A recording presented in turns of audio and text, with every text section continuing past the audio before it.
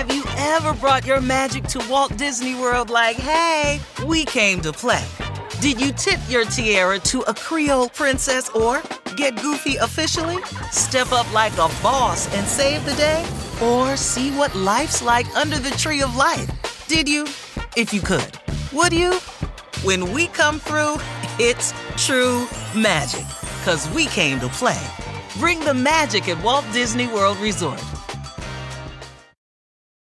The longest field goal ever attempted is 76 yards. The longest field goal ever missed? Also 76 yards. Why bring this up? Because knowing your limits matters, both when you're kicking a field goal and when you gamble. Betting more than you're comfortable with is like trying a 70-yard field goal. It probably won't go well. So set a limit when you gamble and stick to it. Want more helpful tips like this? Go to keepitfunohio.com for games, quizzes, and lots of ways to keep your gambling from getting out of hand.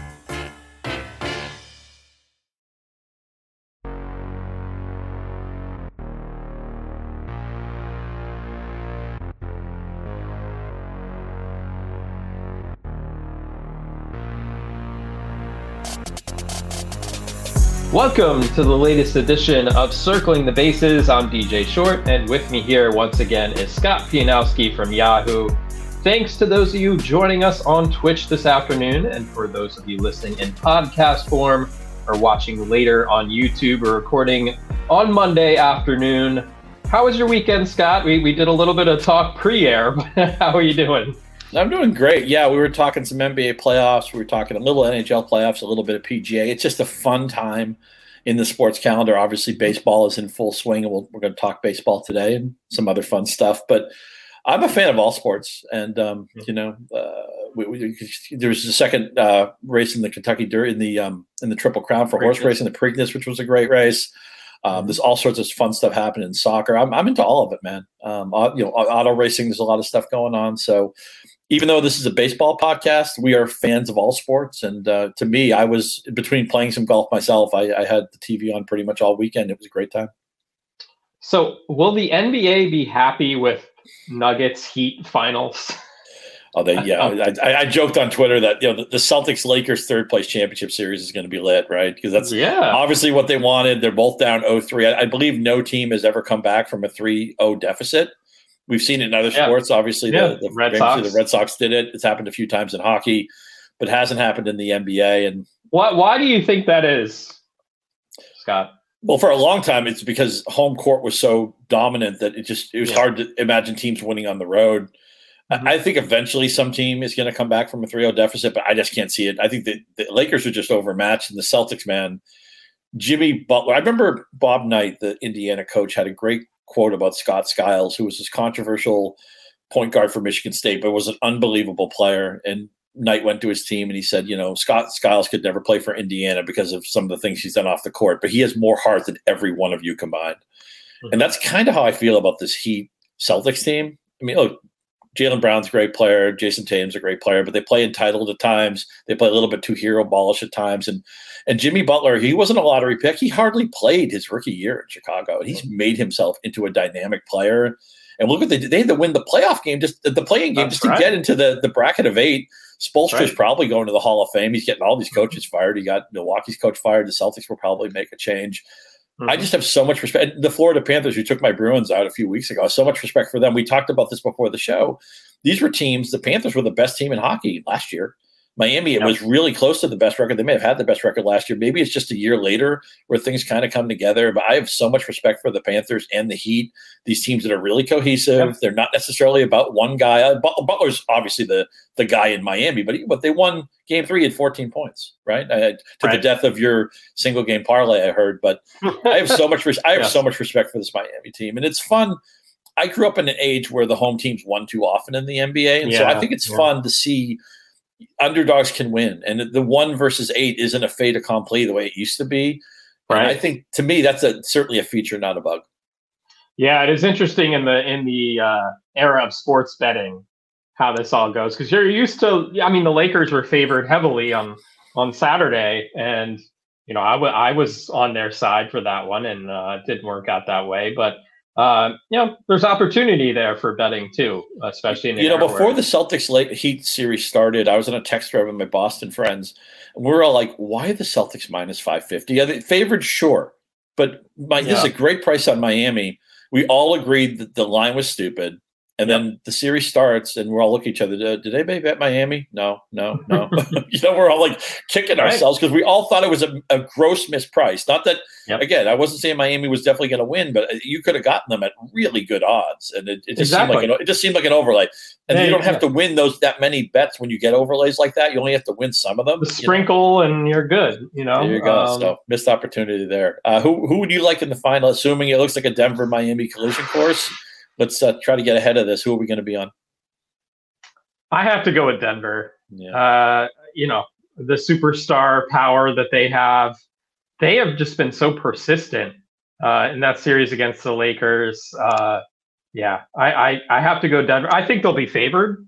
I think they'll be heavily favored, actually. Yeah, but give credit to the Heat. Outlasting the Knicks. I'm sure some Knicks fans are saying, man, we could have done this too. You know what I mean? But I think if there's any solace, it's the team that beat you, goes to the final. So there's something to that too. You mentioned the Knicks. I know you're obviously a diehard Mets fan. If we take baseball out of it, what professional sports team matters the most to you? It would be the Commanders. Really? I did not know that. Okay. Yeah. I grew up outside Washington, D.C. So when I came of age of watching sports, my dad was a Commanders fan. A Washington football fan, so I just took up that flag. I've never really had an NBA team. I followed the Bulls in the '90s, and then Penny and Shaq, in the late '90s.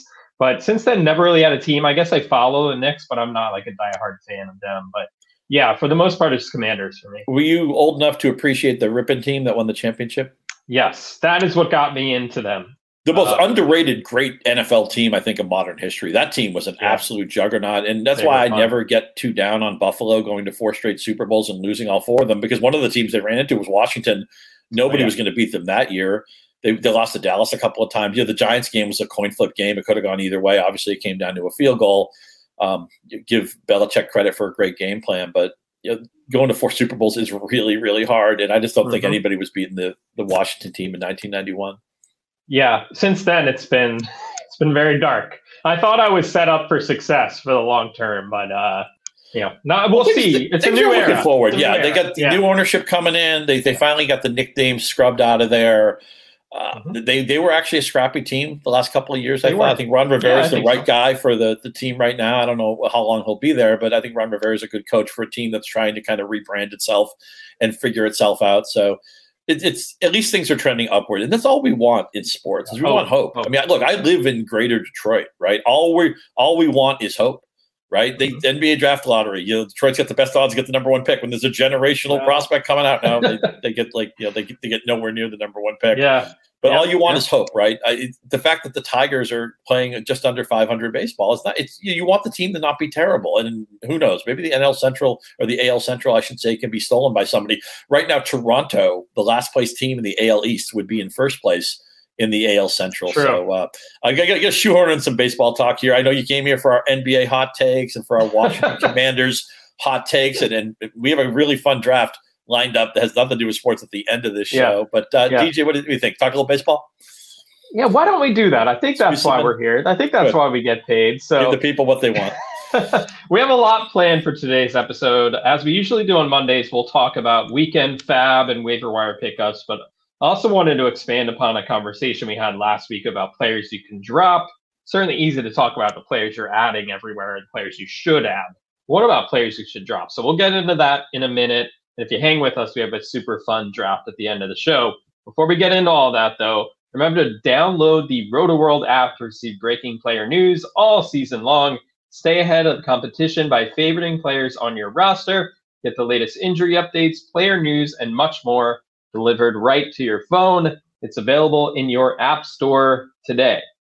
So we're going to talk whether to cut or keep a list of players here. These are all, players who we had expectations for going into the season, not necessarily first, second round, third round picks, but players who were drafted in most leagues who have disappointed to this point. So Scott and I have each come up with a couple of names to throw at each other. And I will kick it off here. Scott, tell me, should you keep or cut Ty France? Wow, that's a great name that you called out, because I actually was in a league this weekend where I needed to make a cut to pick somebody up. And I'm like, who am I going to cut? No, not him, not him, not him. I'm like, not Ty France. I'm like, wait a minute. Ty France isn't doing anything right now. His last 30 games, his stats are awful. I ultimately decided to keep him. I thought there's just too much back class with him. What he did the last 2 years, hitting for a plus average, hitting for enough power to make an impact in that category. His overall stats aren't that bad. Again, they trend pretty bad for the last month, and I know the batted ball profile isn't great, but I was in a league where I really came close to hitting that drop button. I had the transaction queued up, add player, drop France, and I backed off it. He's a hold for me. So he's 83% rostered in Yahoo leagues right now. So again, player drafted everywhere. I believe he had 20 homers last year, 18 homers the year before. He makes a lot of contact. And that's the thing where you're like, things have got to begun to even out for him eventually. 13.6% strikeout rate so far this season, the lowest of his career. Not a lot of hard contact, like you were saying, the batted ball profile, not super exciting. But I feel like everyone on this Mariners offense is underachieved. We could talk about Julio Rodriguez too. Obviously, you're not dropping Julio Rodriguez, but man, he's been not great whatsoever so far this season. So, maybe as the weather warms up, we'll see, but France with his ability to make contact, I think there's at least a batting average upside, and he's going to hit more than 2 home runs. There's going to be power occasionally, not going to be a 30 homer kind of slugger, but could he hit 10 home runs the rest of the way? I think that's very realistic to think that he could. Yeah, I think that's probably where I would project him. So we're on the same page on that. I'll give you one. Look, it's really hard to know what's going to happen when touted pitching prospects come up. And I'm at a point now where I want almost any path to the Baltimore Orioles. They are one of the great stories of the year. And for as unbeatable as Tampa Bay looked early in the season, I know they've had a lot of injuries lately, including some major injuries on the pitching side. Baltimore's right there in that loaded AL East. And Grayson Rodriguez has had a really odd year, because if you just told me, okay, he came up and he's got 50 strikeouts in 42 innings, I'm like, oh, he's one of the pickups of the season, right? Well, his ERA is over 6. His whip is 1.64. If this were just a veteran pitcher, you'd probably cut him and not even think too much about it. But I see him in some of my leagues. I see him getting cut. In some of my leagues, I see him getting picked up. So the market is going both ways on Rodriguez. Right now, he's 55% rostered in Yahoo. Throw it over to you. What say DJ Short about Grayson Rodriguez? I would probably keep him, but be very selective about where I would use him. Matchup-wise, I think there's a lot of pitchers who fall into that classification right now where you're not super confident on any given night that they're going to perform at a high level for you. So I would look out for the matchups. Obviously, he's not going to have to pitch against the AL East as often as previous seasons. That's good. While he struggled at home this year, I think his ERA is north of 7 at home. That is a pitcher-friendly ballpark. I think that'll start to even out for him. The peripherals are there. His most recent start was pretty good. He's given up quite a bit of hard contact so far, so that's something I think is a little bit troubling, but not necessarily predictive. He's still starting to figure some things out. I think he's a keep, but I would use him wisely moving forward. His next start is against Texas. Have we seen enough from this season to label the Rangers as an avoid offense? I think in a matchup like this, I would. I mean, they're the best offense in baseball on paper right now, at least as far as what they've done into this point. So I think I would bench them for that matchup. Man, didn't you wish you knew that before the season? Yeah, just get all the Rangers. Thankfully, I have a lot of Marcus Semien, and I feel like I tweet if I tweet 15 times in a week, I feel like 2 or 3 of the tweets are about Marcus Semien, who's just one of my favorite. I just love that guy. And his stats, he did not hit his first month in Texas. If you look at the last calendar year, and look, I know it's picking an arbitrary endpoint, but it makes sense, right? He went to a new team. New city, new living arrangement, all that stuff. And it took a while to get his feet wet, get comfortable. Since then, he has been a monster. I think his last 162 is something like a 275 average, 125 runs, 30 homers, 108 RBIs, 30 steals, something in that neighborhood. I'm really close to the stats, whatever they are. But I mean, he's been a first-round talent since the beginning of May last year. Adolis Garcia is a monster. They just got Corey Seager back. Seager back. And Josh Young I like too. He's kind of a bit up and down, but they've got some pieces there. Even Leody Taveras, I think is worth adding, and he's hitting at the bottom of the lineup. I feel like we talked about Jonah Heim some. I know he didn't have a great week last week, but he's been a top 5 catcher. Any path to Texas sounds good to me right now. Yeah. So next up, name for you, Scott. A name we talked about when we did our positional preview episodes in the spring that we each liked, Andrew Vaughn with the White Sox. What do you think? Keep or cut with him? Man, I feel like I say this every week that I want to burn almost everything I wrote about the White Sox. I guess Lucas Giolito's working out, but with Vaughn, it's like the 234 average, the 322 OBP. That's actually about the OBP you would have projected. The average, just a tiny bit unlucky, but the slugging has not come around as I expected. He's only slugging 406, which is not justified playing first base. His OPS plus is right around league average. A lot of that is driven by the walks. I would give him the rest of the month, maybe the next 2 or 3 weeks to sort things out, and then I would cut him. He would be, if you had to cut him, fine. I would not proactively cut Andrew Vaughn yet. Still just 25, and I feel like he's more of a disappointment than a guy who's absolutely killing you right now. At least he's actually been timely with his hits. He's somehow driven in 31 runs. Yeah, he's driven in some runs for sure. So there's that. Man, I just look at this lineup and I'm like, okay, they got Tim Anderson back. It sounds like Eloy Jimenez is coming back soon. I guess I can't quit the White Sox. Should I quit the White Sox? Because I'm not quitting them. Yeah, I did. Now, the funny thing was the one guy I did quit on is I wrote a piece about 10 days ago about cutting Lance Lynn, and he's had 2 great starts. He has been good. That advice says, well, actually, I hedged it, right? Because I did write the article about considering dropping Lance Lynn. I had Lance Lynn in 2 leagues. And I didn't do this intentionally, but in one league, I thought it was easier to cut him because I liked my alternatives. In another league, it was a little bit of a deeper league. I felt like I had to hold on to him. Yeah. So I'm like, okay, no matter where the story goes, at least one of these teams will be satisfied. And so one of my teams is happy. It's wishy-washiness. It's a great trait in a fantasy analyst. I'm not going to give up on my White Sox offense yet. Maybe I should, but I'm not going to do it. He's still hitting the ball fairly hard, Vaughn. Good spot in a lineup that should be better than it's been. I think we can all agree on that. Still has a chance to get better when Eloy Jimenez returns. Vaughn's been hitting second or third in that lineup, which explains the counting stats: 31 RBIs, 20 runs scored. Strikeout rate is up a little bit. I don't think we're going to see a ton of batting average upside. He also doesn't run at all. But yeah, I think he's one of those guys, if you did see him dropped on waivers, you would probably pick him up in hopes that we'd see some better numbers here. So I think he's a hold, but it depends on the depth of the league and if there's some more intriguing options out there. Like Christopher Morel, he's hit like eight home runs in 10 games. Like, you're probably going to start Morel over Vaughn in a utility spot or something like that. Like, roll with that, sure. But yeah, I think in most leagues probably a hold, but it's a little closer for me just because he's somewhat one-dimensional, does not bring speed at all. Do you see a good buy low on this team? They've been playing a little better recently. And you mentioned Lynn. I mean, Giolito's there. Liam Hendricks is going to be coming back. I mean, I could see them being better than they've been. I mean, how could they be worse? I think this team, talent-wise, I don't know if there's been a bigger disappointment over the past couple of years than the White Sox, because they have the pieces to compete. They just have not won. How much of that is a Tony La Russa thing? How much of that's an injury thing? I don't know, but there's talent on this roster for sure. There is talent, man. I hope it comes around. Let me tell you about a player I've been really patient with, and I'm not sure if I've been too patient. I look at Miguel Vargas, Dodgers. He's got that great approach. He's got the really good walk rate. He qualifies at a couple different positions, but he's still sitting at a 233 average, only 4 home runs, get a couple of stolen bases. Dodgers have had a really bad run with pitching, and I know they have a couple of interesting young pitchers coming up. Yeah.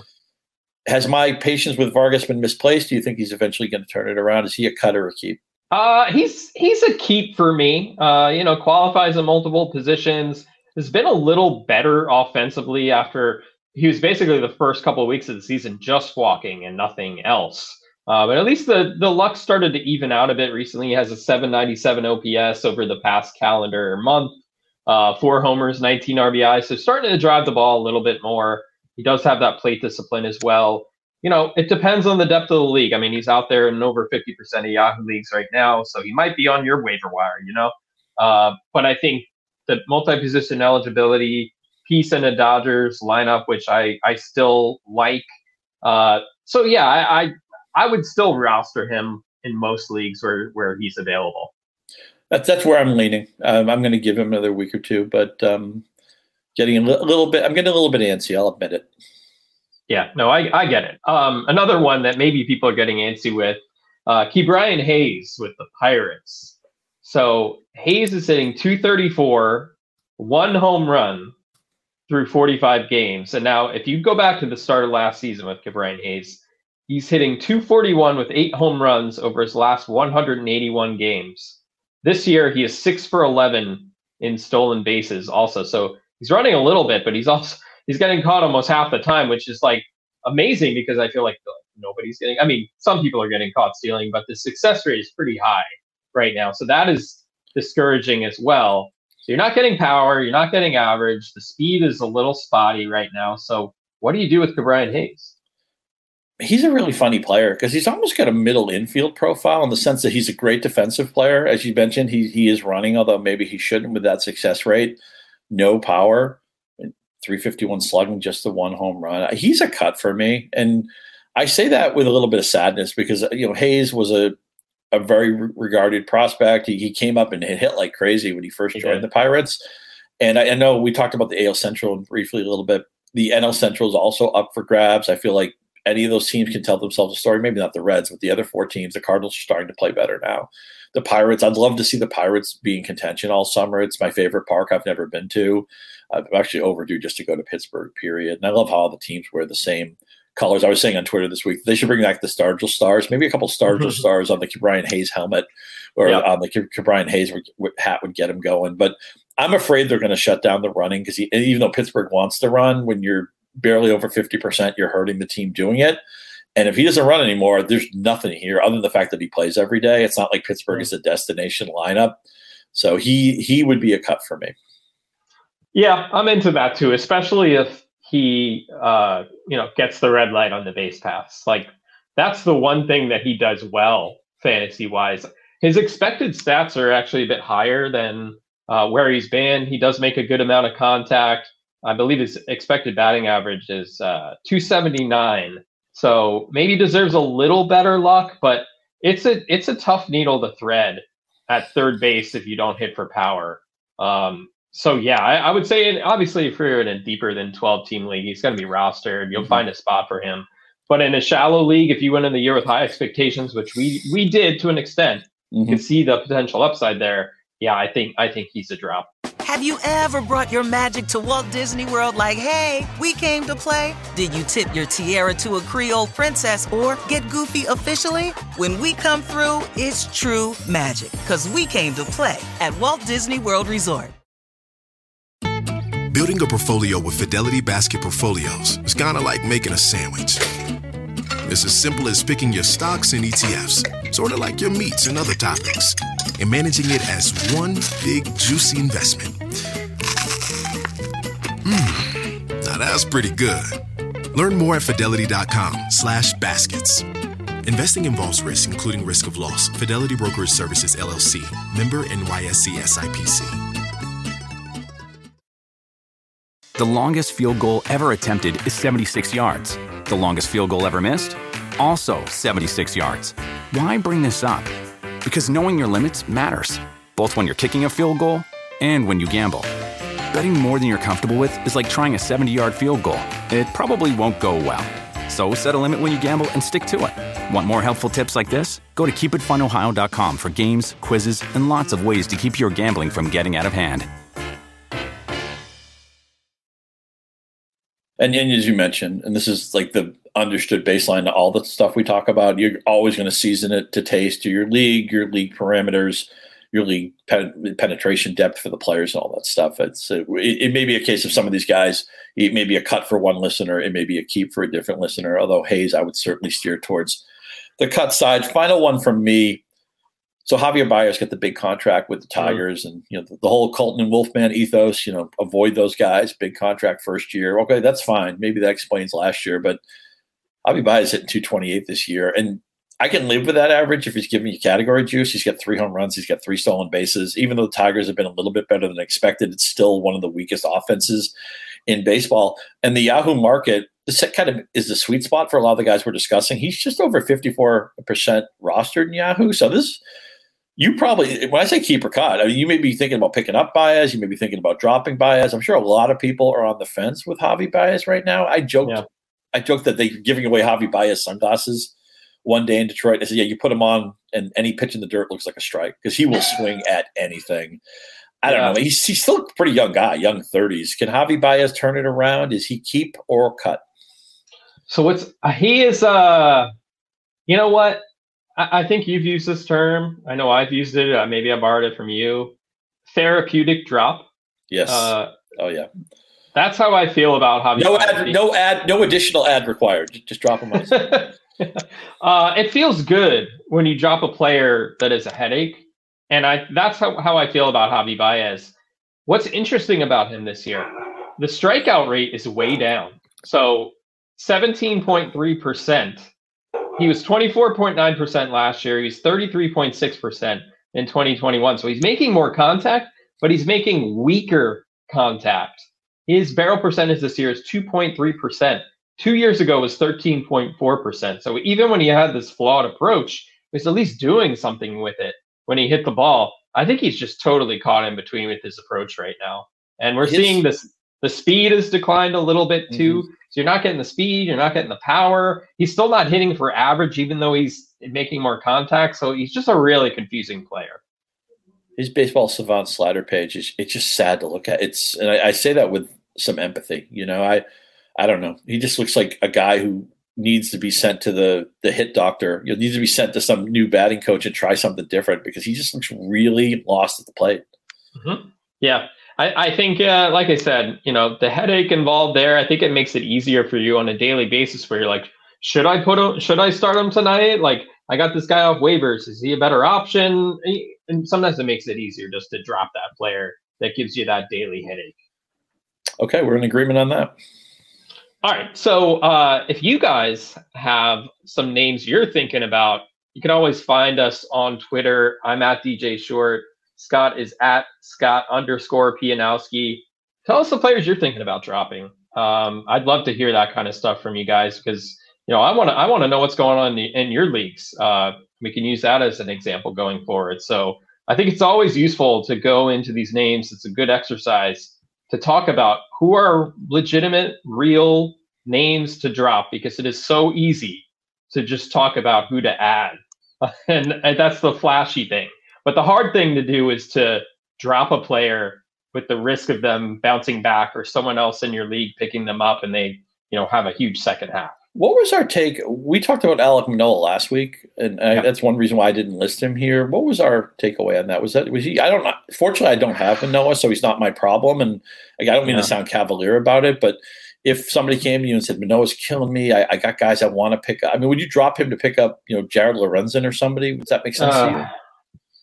I would not drop him for Lorenzen. I would just bench him for the foreseeable future. You know what I mean? I feel like with a player like Manoah, that's one where you're going to have the constant paranoia that you drop him and he starts to pitch like he should. Last year, the numbers were better than maybe he deserved, but he was still, you know, you regarded him coming into the season as the top 30, top 40 starting pitcher. At the very least, he's still capable of being that pitcher. So I would be very worried about dropping him under those circumstances. I'm trying to think how we explain this. I know the home run fly ball rate is high. The strikeouts have come way down. The walks are out of whack. Yeah. Velocity down, almost a full tick. And he was never a guy who threw gas anyway. I mean, his highest fastball readout for his career is 93.6. So it's not like he's somebody who says, "Oh, here it is, come and hit it." I don't know, man. Here's my thing with Manoah. I'm not telling you to drop him. And this is going to sound like a cop-out, but whatever. I'm just going to offer it up. If you told me you were leaning towards dropping him, I would not talk you out of it. I mean, he falls into the headache category too, because you spent some draft capital to get Manoah coming off the year he had last year. Big expectations. He's just a dead spot on your bench if you're not starting him. So I get it. I wouldn't do it, but I get it. You know what? Maybe I know people say, you know, you don't want to sell low and buy high. Although I argue that if you buy high and sell low better than anybody in your league, if you know which hot starters to believe in, if you know which guys are not going to turn it around better than your opponents, you'll actually be a great fantasy player. Yep. You probably can't trade Manoah on his own and get a lot for him, but maybe it's one of those things where it's like, okay, you put him in a trade to get it finished. Like you have a trade that's close and you want to get the trade done. You're like, okay, well, yeah, you throw me this other guy on your team and I'll throw you Alek Manoah. Maybe he'll turn it around for your team. And then the guy thinks, okay, I'm getting Manoah for no risk. He's just a throw in, but it did get a deal done for you. Maybe he can be like a trade sweetener. So that way you have an out and out dropped him. And that also you have some agency on what roster he goes to, right? Maybe you can trade him to a team that can't hurt you. Yeah, I think there's another angle to this. If you play like a dynasty league, you're going to get someone who maybe is not expected to compete this year saying, hey, I'll take a shot on Manoah. Maybe you're selling him, for pennies on the dollar to an extent, but there's still an opportunity to get something back that can help you this season. So there's certainly dynasty leagues where that could make some sense as well. So let's get into what we saw over the weekend with FAB. And it was interesting for me because I felt like in my leagues, I have a lot of players who are either coming back from the injured list or have just underperformed and they just need to play well. So I wasn't super active in FAB this weekend, but the most popular name that I saw in my league, or there's two, Matt McLain, called up by the Reds in my NFBC TGFBI league. He went for 137 to Jeff Erickson. Not a huge surprise to see a Red go to Jeff Erickson, but Matt McLain is a popular pickup this week. And in my Tout Wars Mixed League, Bobby Miller, the Dodgers are calling up Bobby Miller this week. Top pitching prospect. I believe he's going to pitch on Tuesday. Went to Shelley Verstrait of NBC Sports Roto World for 76. So those are the two top bids in my leagues. Yeah, McLain was available in some of my leagues, and I bid quasi-competitive, but not enough to win McLain, and I feel bad about that. I mentioned Michael Lorenzen in passing. He has 2-start week, and he's thrown the ball really well lately, and he's got the Royals on Monday. We know that's, for all I know, by the time you listen to this, Michael Lorenzen could have allowed 7 runs, but I do like him for this. If you're not going to play him in the 2-start week, you're not going to be into Lorenzen. I went after him in a few leagues, didn't get him. Guys, I did land a player. This is not maybe a first-run guy, but Bryan Cruz has been doing some good things in Miami, and here comes not just a Colorado series, but a 4-game Colorado series. He's got 5 home runs, a couple of steals, hitting 284. I think it's a really good time to get in on him. And another guy who I wish I was a little bit earlier on some other leagues, but he was still available in some of my bid leagues. Michael Wacha has won 3 straight games, and he's starting to look like a guy. Look, I realized there was a time where Michael Wacha was seen as maybe a sleeper Cy Young, down ballot guy or something. We're over that. But that 3.58, 1.15 ERA and WHIP, I think he could keep that for the rest of the year. He was a decent pitcher for the Red Sox last year, and I wish they had made him more than kind of a token offer. And he exacted a little revenge on the Red Sox over the weekend. He had 11 strikeouts in the Kansas City game prior to that. San Diego still, it's not as extreme a park as it used to be, but still a favorable place to pitch. There are some good matchups in that division. Just avoid the Colorado starts if you can. He does pitch at the Yankees this week. I'm not sure I'm going to throw him to the Wolves on that start, and that's a weekend game too. It's an afternoon game. Sometimes that park plays awfully small in those situations. But Michael Wacha just inched over 50% rostership in the last week or so. I think he's like a 70-80% pitcher. I'm happy to have some Wacha shares. So Wacha pitched against Corey Kluber on Sunday, and Kluber had an early exit from that one. Now has a 6.26 ERA. Only one of the runs were earned, but it was his error that opened up a big inning for the Red Sox. And they actually had a discussion on the broadcast, when a pitcher makes an error, why is that an unearned run? Do you know what I mean? Where do you fall on that, Scott? If the pitcher is the one who makes the error and then a bunch of runs scored, should that be unearned or should that be earned? Because he kind of earned it. That's interesting. I never really thought about that. My big bane about all this is that everything that's borderline is a hit. And even stuff that looks like an obvious error to 9 out of 10 people, I feel like they just call stuff hits because the defensive player is happy and the hitter is happy, and so the pitcher manages. So what? You keep 2 out of 3 people happy, and I just want to bring back official scoring that has a little bit of backbone to it. I feel like we've gotten way away from that. And there's like the home aspect to it too. Oh, for sure. For sure. And then of course, people complain no matter what. And we've seen it with no hitters sometimes, that if there's a borderline call, they just err on the side of keeping the no hitter alive. I guess maybe I don't mind that so much. Of course, we know how no hitters go. Guys that no hitter for 6 innings, then they take him out of the game because he's thrown 95 pitches. Yes, exactly. But by the way, I saw there was a complete game this weekend. I think it was Framber Valdez. In one of my leagues, it's like a 8x8 league. It's got some funky categories in it, and one of it is shutouts, which I don't even think you can really draft towards shutouts because so few guys get them. Yeah. But when you get a shutout, you're ready to start hugging strangers. So I looked at my stats on Sunday. I was watching the PGA. I played golf on Sunday, so I wasn't in front of the TV for a lot of the baseball. I'm like, I moved up the standing. What did my team do? I got a shutout? Really? Wow, that's like the greatest thing. Yeah, you won the category. I moved up significantly. Somebody actually has 2. I think Alcantara might have 2 shutouts this year. But let me ask you this: have we? I get we want to save the pitcher, and we don't want guys. We don't want the Edwin Jackson 149 pitch no hitter. I get it. You don't want to be reckless with people's careers. But have we gone too far with these hooks? I think it's gone a little bit too far. I think so. It's interesting because one of the rules that they're experimenting with in the minors is this double hook rule, right? Where you lose your DH if you pull your pitcher from the game early, and obviously the idea is to have your pitcher pitch deep. I mean, think about baseball and its marketing efforts. Like, a pitcher has the ball most of the game. The focus is on the pitcher. You want that pitcher to be a face of the sport. You know what I mean? Like last night, Sunday night, the Mets and the Guardians played. Justin Verlander threw 8 innings. Shane Bieber threw, I think he threw 8 innings too. Yeah, he did.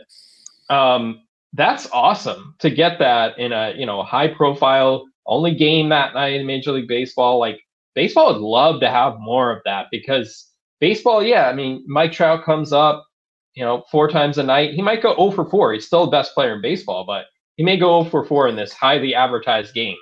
But Verlander's going to pitch. Scherzer's going to pitch. Bieber's going to pitch. Garrett Cole, etc. You want those guys on the screen for as long as possible. Let me just be a little bit pedantic. I don't have any problem with you referring to Mike Trout as the best player in baseball because he's been for such a long time. Yeah. But has Ronald Acuna wrestled that? If this is one of those things where you're like, it's like a top 40, Casey Kasem counting it down. Yeah. Ronald Acuna, best player in baseball right now? Best offensive player in baseball. How about that? Defense, I'm not sure. Well, let me put it this way. Let's just say we're going to redraft all the teams. Contracts don't matter. And any player you pick, you get for, say, the next 3 years. If I'm picking first, I think I'm taking Ronald Acuna. Yeah, I think that's totally true. Although I wouldn't blame maybe I took Ohtani. Ohtani would be number 1. Yeah, Ohtani would be number 1, but then Acuna would be 2. Who would be 3 is the question. Not Mike Trout. not Mike Trout. Not Mike Trout. Are you worried about Julio Rodriguez at all? I mean, not that he's lost it all of a sudden, but I mean, what's Julio? If you were redrafting now, when would you pull the trigger on Rodriguez?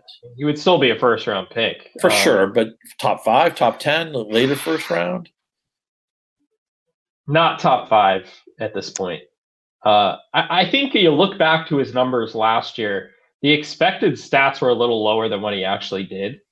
Doesn't mean he's not a great player. Doesn't mean he's not a dynamic player. Doesn't mean he can't be 25. But I think some of us were like, second year, he'll make some improvements and progress. That's not always the way it goes. But I think his fantasy players were sometimes like, hey, he only played 140 games. You get 162. You can round everything up a little bit. And that's just not the way real life works. If I were in a redraft, I would take Aaron Judge over Rodriguez instantly. I'm not meaning to slam Rodriguez. Yeah. And, maybe I'm just wearing my rose-colored glasses because it all comes back to Marcus Semien. I would take Marcus Semien over Julio Rodriguez. All right. I'm good with that. And by the way, Aaron Judge would be the number 3 player selected. Probably. What a monster. And what a fun week for him, right? Yeah. The whole look in the dugout. He feels like he's been hitting a home run every day. It's even as a Red Sox fan, I can admit that just having a player like Aaron Judge on the Yankees is just good for baseball. We whether you're the biggest Yankee fan in the world or because the Yankees are one of those teams, you're either in or out on them, right? Yeah, you're either wearing the pinstripes everywhere or you can't stand them. I can't stand them, but I can admit that Aaron Judge it's just fun to have that guy around. So the Yankees had Aaron Judge on the bench yesterday, but the Yankees still beat the Reds on our Sunday Peacock game. Luis Severino looked really good.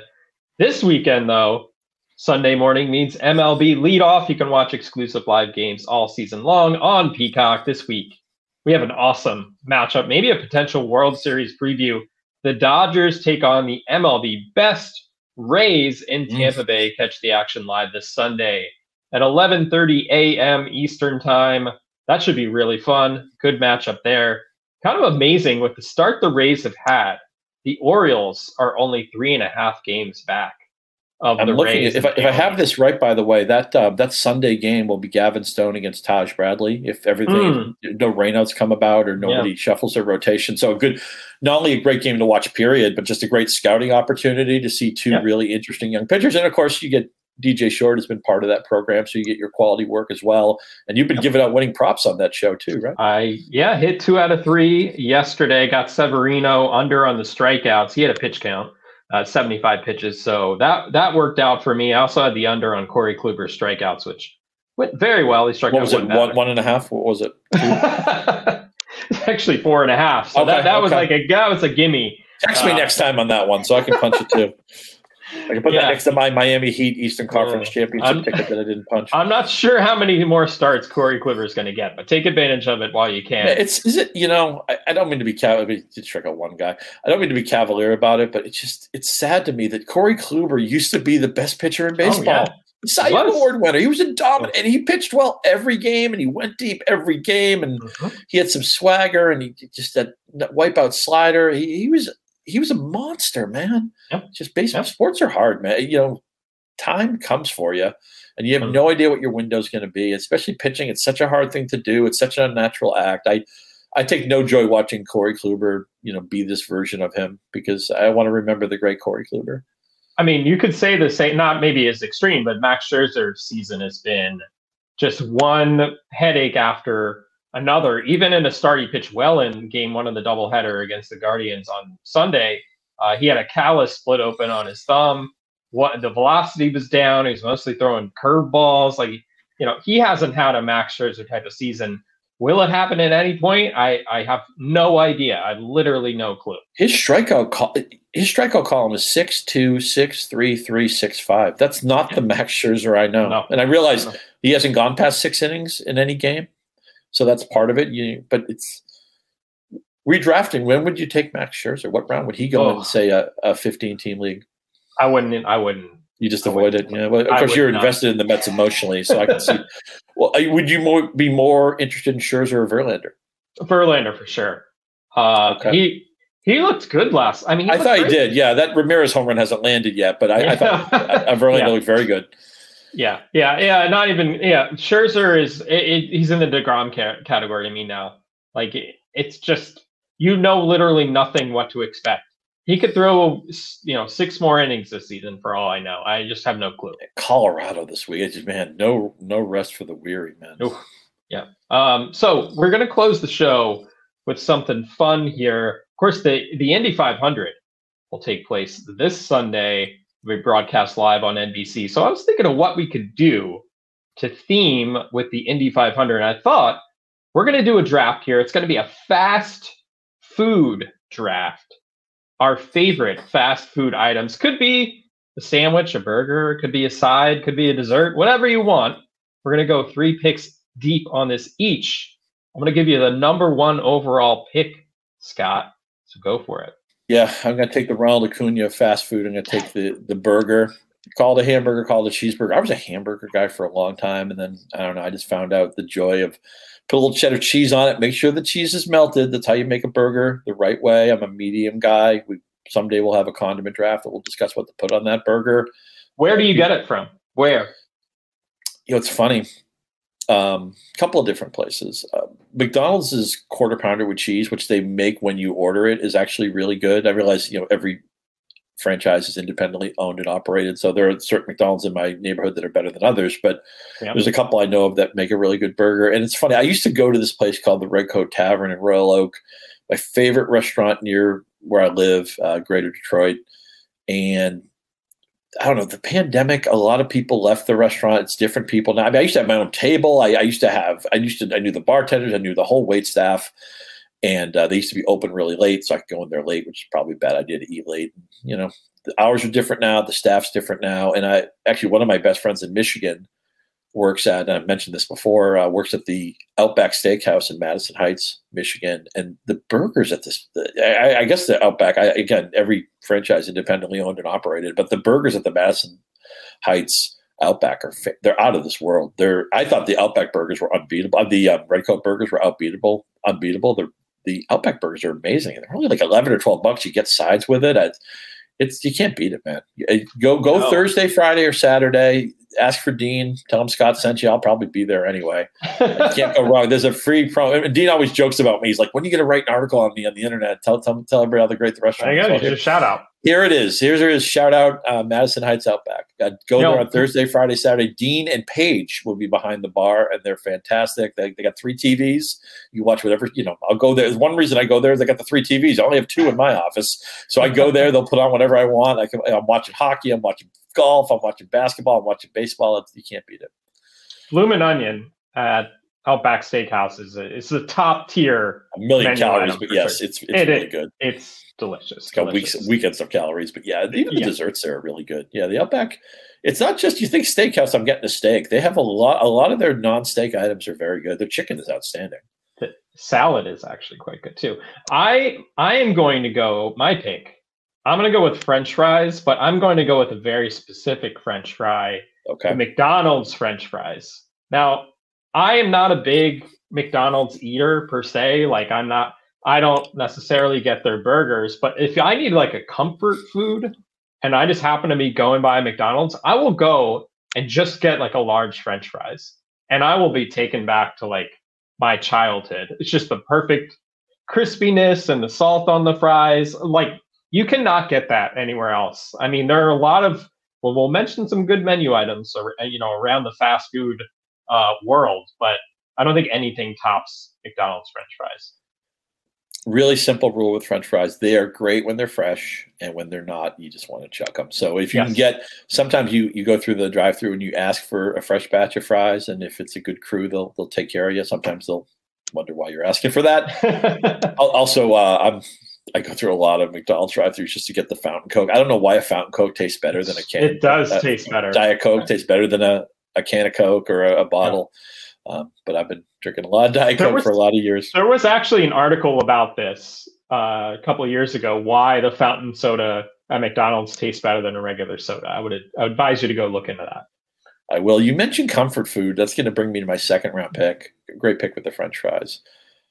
Mac and cheese, man. It's just, if you need to pick me up, little homemade mac and cheese goes a long way. I mean, I'm half Italian. I eat pasta every major holiday. Don't eat turkey. I've forced everybody who's been in my life to live that custom too. So I'm a big pasta guy, and cheese just makes everything better. It makes the burger better. It makes the mac better. So mac and cheese is my second pick. My kids would very much respect that pick. If they could have mac and cheese every day, they would totally be cool with that.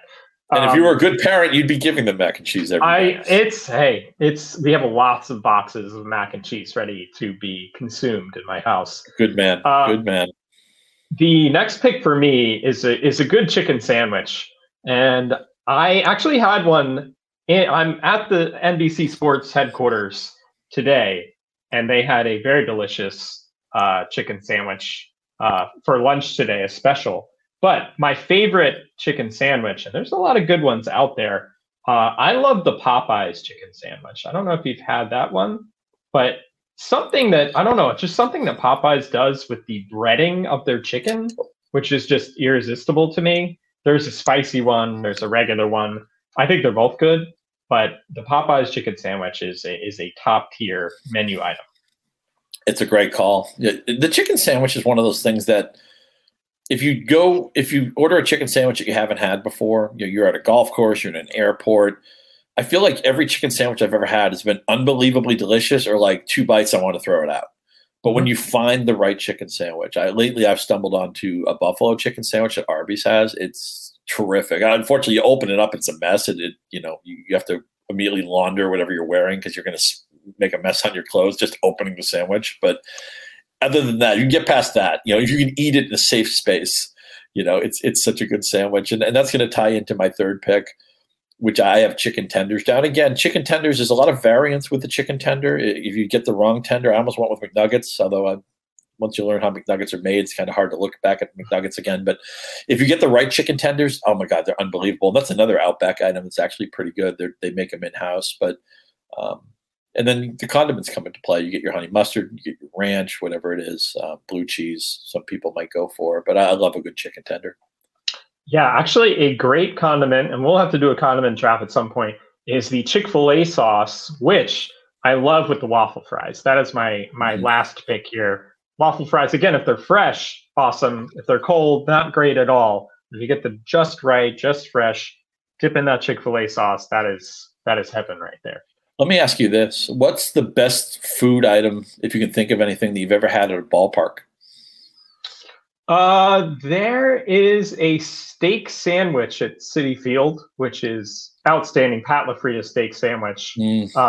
Not maybe the best on like a really hot day, but it is very good. I also like Shake Shack at the ballpark at Citi Field.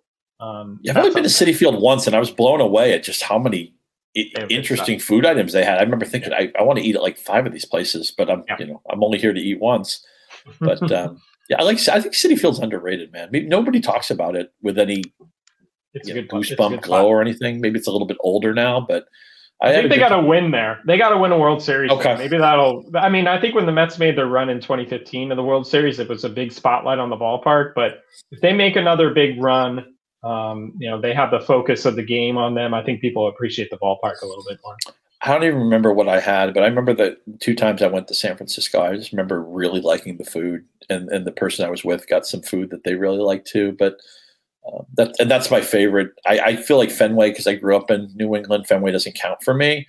My favorite park is San Francisco, really close to Wrigley Field, which was awesome. And the one time I went to Wrigley Field, my friend Scott Gleason got our tickets upgraded. We were 4 rows behind the plate, drinking some old style beers, and I was convinced that day I could hit Congo and Solani because the Cardinals sure did. And it was awesome. It was a Friday afternoon game, like 10, 12 years ago. The Cubs are nowhere near contention. The bar was packed before the game, and the crowd was really into it. It was Chicago is it's a great eating city too. You cannot go wrong with food in Chicago. But ballpark food, man. I've had some bad hot dogs here and there. I'm not gonna say every stadium takes their concessions as seriously, but I feel like some parks are really trying to get it right, and San Francisco is one of those parks for me.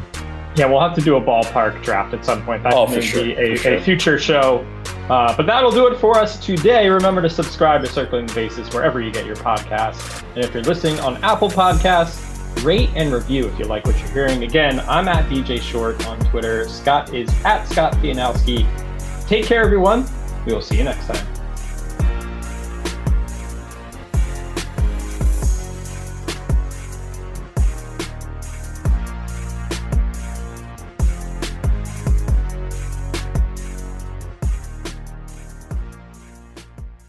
Hey, Fidelity. What's it cost to invest with the Fidelity app? Start with as little as $1 with no account fees or trade commissions on U.S. stocks and ETFs. That's music to my ears. I can only talk. Investing involves risk, including risk of loss. Zero account fees apply to retail brokerage accounts only. $0 commission applies to online U.S. equity trades and ETFs and retail Fidelity accounts. Sell order assessment fee not included. Some account types and securities excluded. Details at fidelity.com/commissions. Fidelity Brokerage Services, LLC, member NYSE, SIPC. The longest field goal ever attempted is 76 yards. The longest field goal ever missed? Also 76 yards. Why bring this up?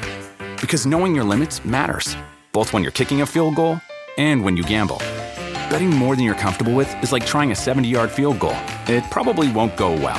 So set a limit when you gamble and stick to it. Want more helpful tips like this? Go to keepitfunohio.com for games, quizzes, and lots of ways to keep your gambling from getting out of hand.